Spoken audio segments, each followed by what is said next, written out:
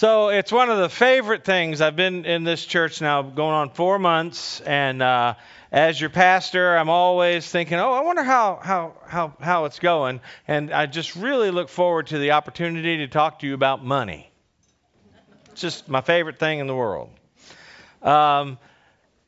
Today's sermon, it is stewardship time. I really appreciate Roger and the amazing people in this church who work with the finances and their efforts on the part of our resources for doing ministry next year. I pray it's going to be a very successful campaign and that you will be a part of it. The sermon text this morning comes from the Gospel of Mark. It's the continuing narrative of Jesus' journey to Jerusalem and his conversations with these knuckle-headed disciples and these needy people who are reaching out to him. And this one just happens to be about money. So here, listen for the word of God in Mark, the 10th chapter, beginning at the 17th verse.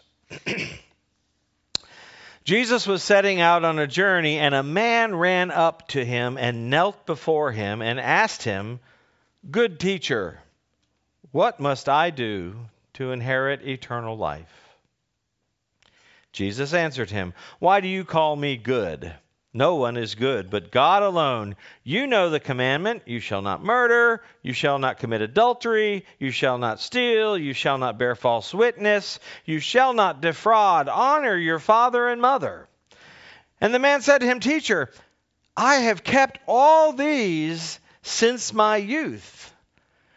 And Jesus looked at him and loved him and said, "You lack one thing. Go and sell all you own and give the money to the poor, and you will have treasure in heaven. And then come and follow me." When the man heard this, he was shocked, and he went away grieving, for he had many possessions. Then Jesus looked around at his disciples, and he said to them, "How hard it is for those who have wealth to enter the kingdom of God." And the disciples were perplexed at these words. And Jesus said to them again, "Children, how hard it is to enter the kingdom of God. It is easier for a camel to go through the eye of a needle than for someone who is rich to enter the kingdom of God." They were greatly astounded. They said to one another, "Then who can be saved?" And Jesus looked at them and he said, "For mortals, it is impossible, but not for God. For God, all things are possible." And Peter began to say to Jesus, "Look, we've left everything and we've come and followed you." And Jesus said, "Truly, I tell you, there's no one who's left house or brother or sister or mother or father or children or fields for my sake and for the sake of the gospel who will not receive 100-fold now this age, houses and brothers and sisters and mothers and children and fields and persecution, and in the age to come eternal life. But many who are first will be last, and many who are last will be first." This is the word of God for the people of God. Thanks be to God, I think. So it is a time in our church life where we start trying to collectively gather our resources to prepare for the ministry we want to be about next year, Stewardship Month. And you'll be receiving a love letter from me and the finance committee, and a pledge card will be. You know the drill, I hope. If you don't, this is how we do it. This is how we collectively talk about the resources needed for ministry. And so each week we'll be hearing from a different member of our finance committee to talk to you about it.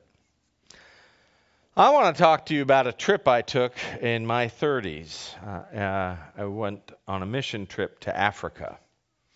And while I was on this trip, I met a young man in a village that I had to walk down a path to. There's no electricity in this village, but they had a little church out there, and we spread out, and the ministers, each one picked a name of a village, and we went there to have church with them. And I met a young man in one of these villages. He was the drummer of the village, and he played his drum that called everybody to church. And I was drawn to him because I was walking around. He was the only one doing something. So I kind of sat down next to him, and he really struck me as a person in tune with who he was and why he was there. He was had a very peaceful presence about him, very joyful, very faithful. He loved having church, and he loved playing the drum to call people to gather for church. And so I kind of connected with him, and I sat there next to him. The only English he could speak, he kept repeating to me, he says, "I know Jesus. I know love. I know Jesus. I know." He had a beautiful African accent. "I know Jesus." It was really, "I know Jesus. I know love. I know Jesus. I know love." And and finally I said, "Yeah, me too. That's what we had in common. I know Jesus. I know love." See, that's about all we had in common, partly because that's about all he could say that would help me understand what he was trying to say. But we did make that connection on that emotional, spiritual level where I had a sense of his love for God and his love for me because I was a child of God. So we had that unspoken sense of love, and he could speak those few words, but that was about all we had in common because, he was a black African person. His skin was very dark. I was white and from North America. I was rich. He was poor. I had money. He had none. I was literate. He was illiterate. I lived in America. He lived in Africa.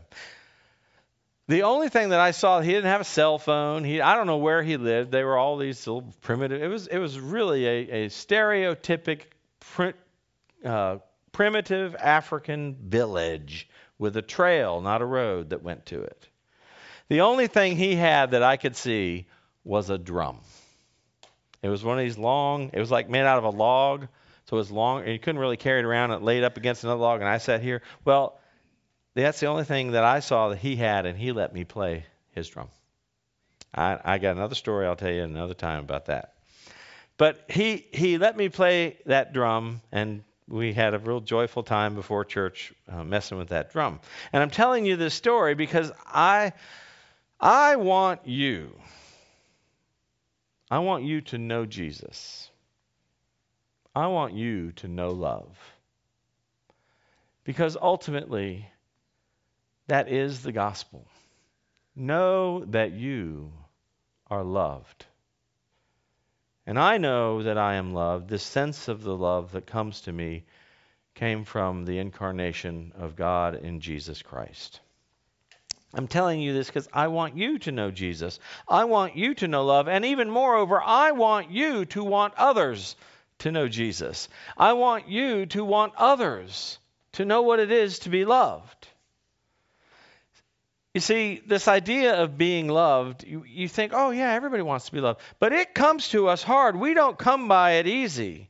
It's not easy, especially according to Jesus. The older you get and the more possessions you have, the harder it is to know Jesus and to know love. If you have a brain that works and you have capabilities, then it's harder for you to be on the receiving end of unconditional love.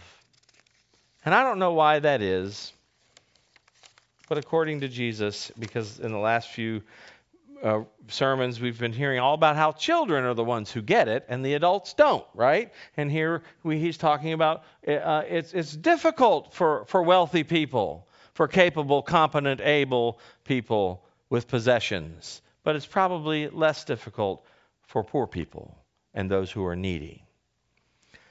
One of my favorite poets is Carl Sandburg, and he's a 20th century poet. He was big in the labor movement, and he had this real capability of putting into words what it was about the poor. He was kind of opposed to the wealthy. Some say he was a socialist. I don't know. But he could really nail what it was that the poor and the working class had, that assurance that they had, that seemingly wealthy people so wanted, but we couldn't get it. He wrote of the strength and the spirit of the poor and the working class, and about how they knew the essence of all that they needed, and the confidence that just in their ability they were going to be okay, even though they didn't have wealth or possessions or security, but they were secure in that knowing of what they needed.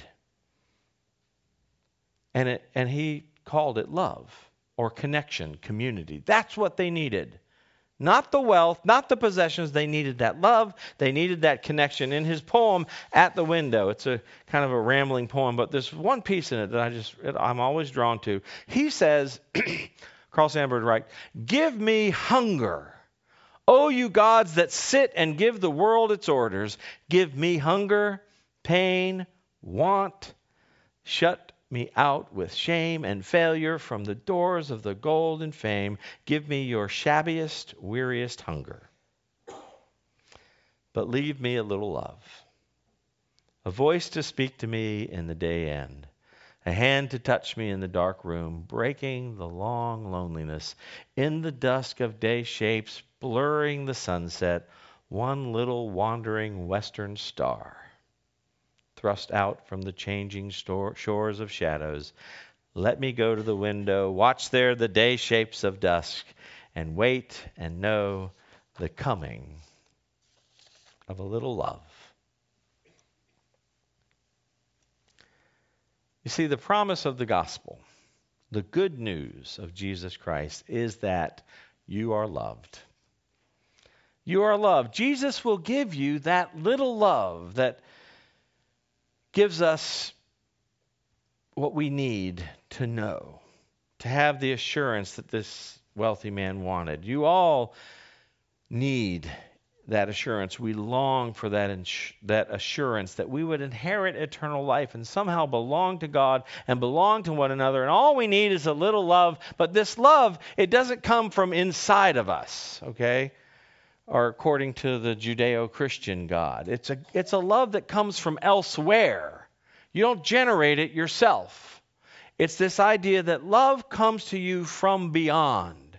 It comes to you out of the darkness. Carl Sandburg wrote, it comes out of pain and grief and loneliness, and the hard places of life is where it comes. It comes from the cross. He didn't say that. I said that. That idea that love generates out of the pain and the hunger and the loneliness, the helplessness of children and the poor. If you can follow me with that. Just a little love, according to John Lennon and Paul McCartney, is all you need. Okay? So that's kind of how we can go home, sing doxology and go home now. All you need is love. But what must I do, the young man asked, to inherit it? All this. Okay, oh yeah, we're all in that. But really, what do I got to do? Because that's the insecurity in us. What must I do to inherit eternal life? He ran up to Jesus. They call him a rich young man because he ran, I guess, because old rich guys can't run.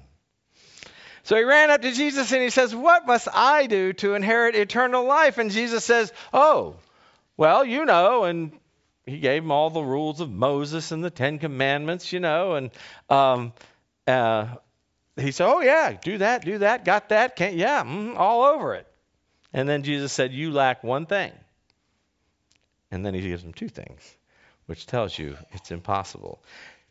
And basically what Jesus said to him is, you lack the humility and hopelessness of a child or a poor person. That's what you lack.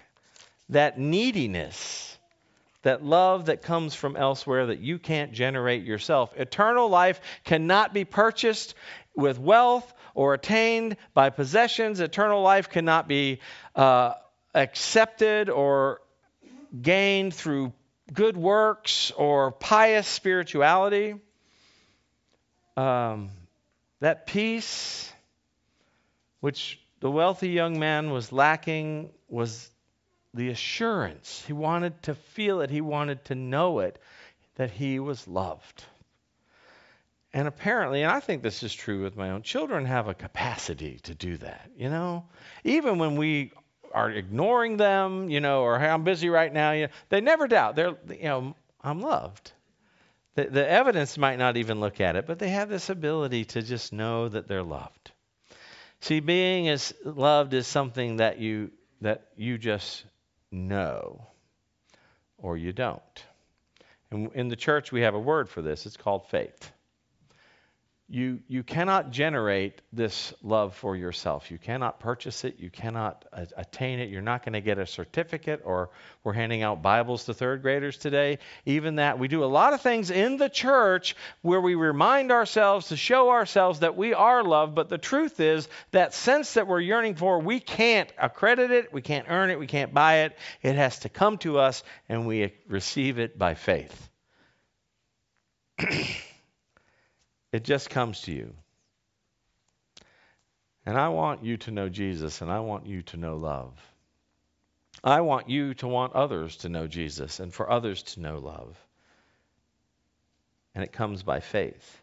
It's interesting to me that in this conversation Jesus had with the young man, he went through a whole laundry list of the things that the church or the faith, the religion tells us to do. Honor your father and mother, don't steal, don't curse, don't smoke, don't chew, don't go with girls that do.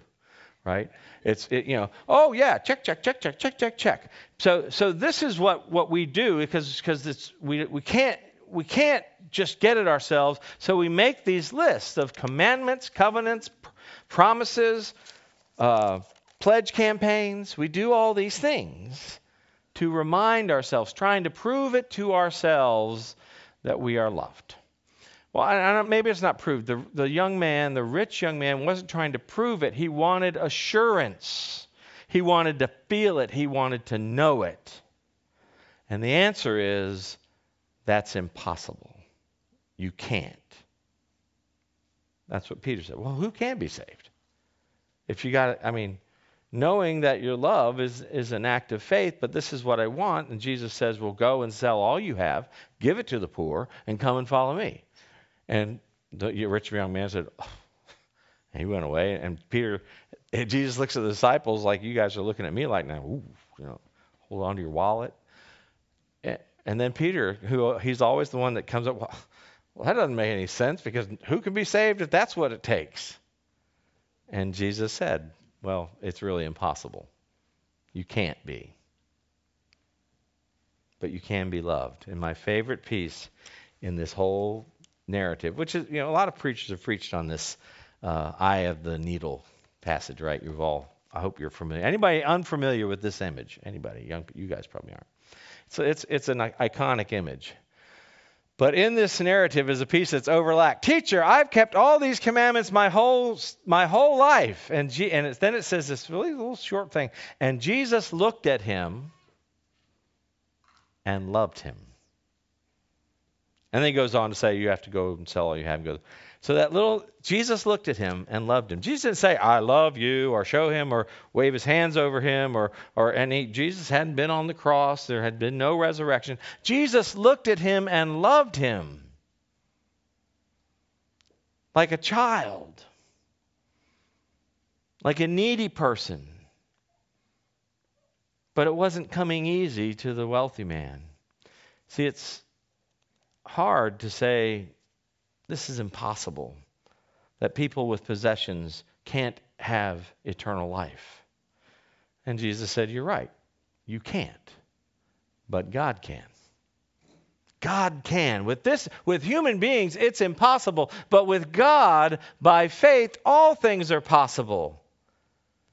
Jesus looked at him and loved him. I want to tell you something. Now, Jesus, walked the earth several thousand years ago, but he looked at you, wherever you are in your faith journey, and he loved you.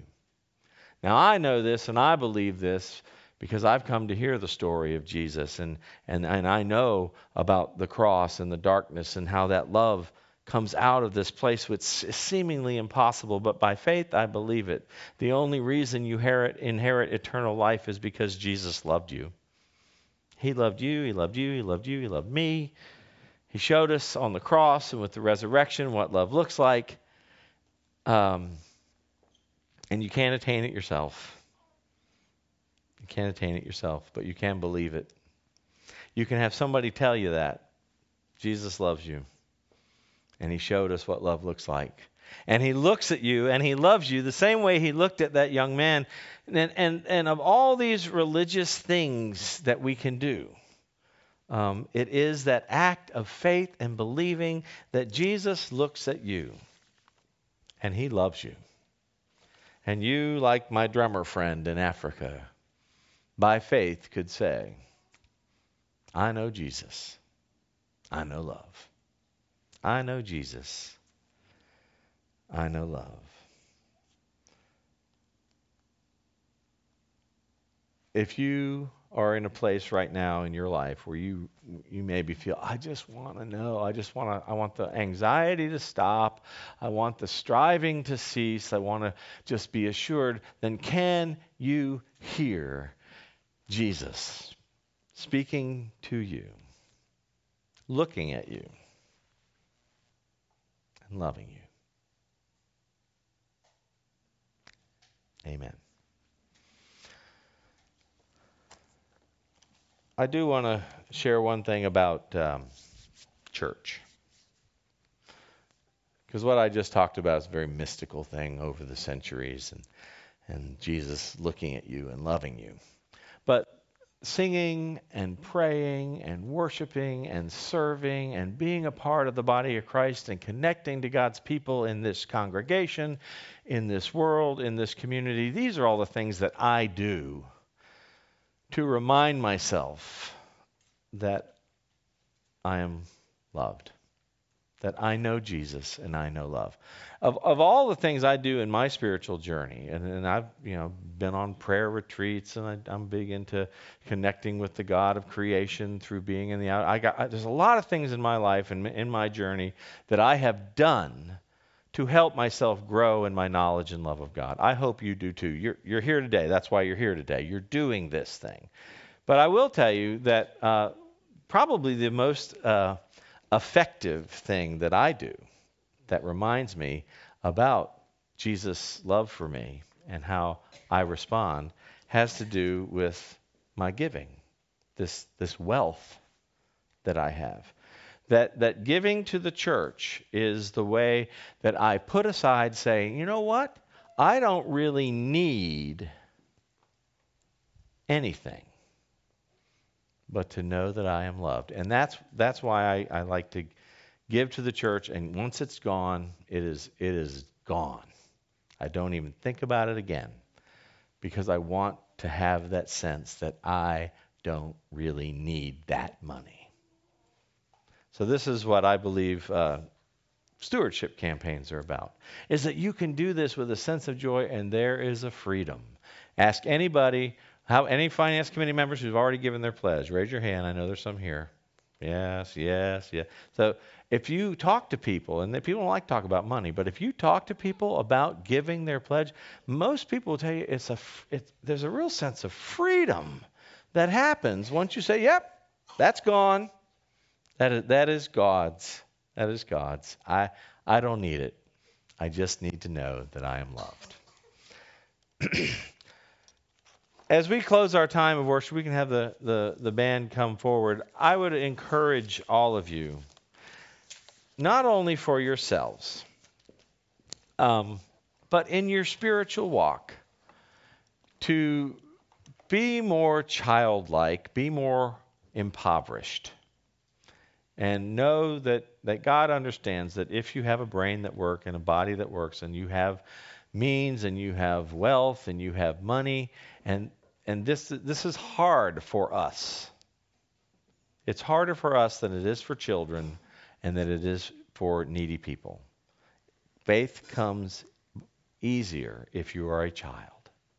Okay? Faith comes easier if you are impoverished. I'm not impoverished. I have to work at my faith. And I do these things. And this is what I encourage you to consider. If you want to have that assurance that this young man that ran up to Jesus, it starts with what you're doing. Worship, pray, sing, serve, and give. So as we go from this place, that's the good news. You know Jesus. You know love. You want others to know Jesus and know that they are loved. What are we going to sing, Phil? We're going to sing about Jesus. What? No. Who knew? Let's stand and sing together.